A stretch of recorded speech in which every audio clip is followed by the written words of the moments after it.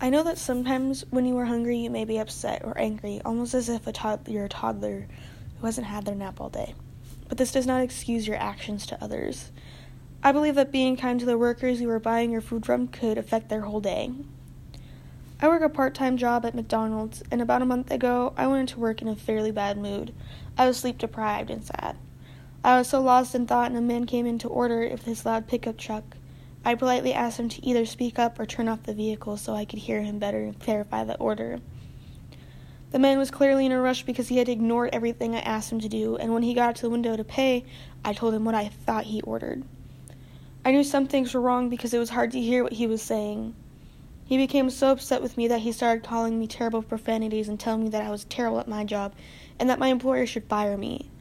At this point, my manager came back to see what was taking so long.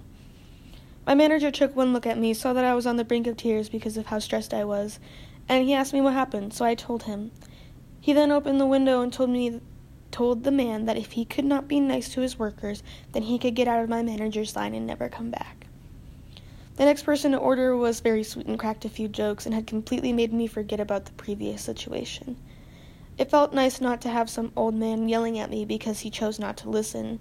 When people are good to us, it actually makes us want to do a better job.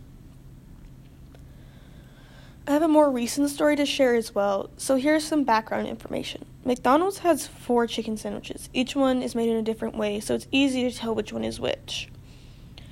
I had a lady order 3 crispy chicken sandwiches. We had run out of the bags that night, so we had to put them in spicy bags.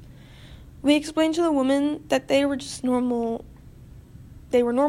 in spicy bags, and she had said it was okay, as though she understood.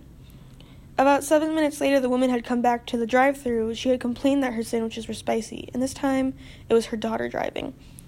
We told her to come to the second window knowing that they weren't spicy, but still felt it would comfort her if we checked.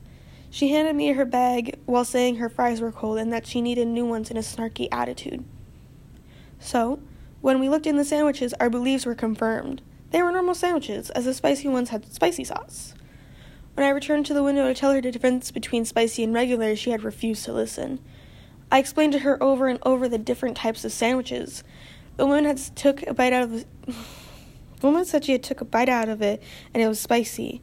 I explained to her once more, and she responded with, "We'll see about that," in the rudest way possible. This took all of my strength not to yell at her, so I calmly asked her to pull forward so we could make them fresh ones because the original ones were now cold, and we could get them more fries. I knew I couldn't bring the food out to her because I knew that I would argue with her.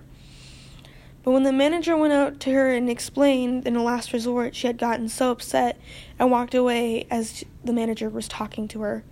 It was disrespectful and rude. We had spent so much time fixing her order and getting new fries just to be treated so poorly.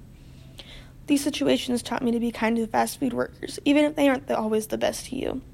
I will always practice this myself when ordering food. I will always be nice to the person taking my order.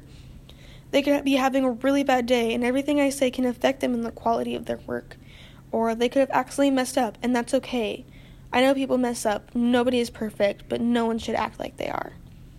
I believe in being kind to those who are serving me is a great life lesson that all of us can practice.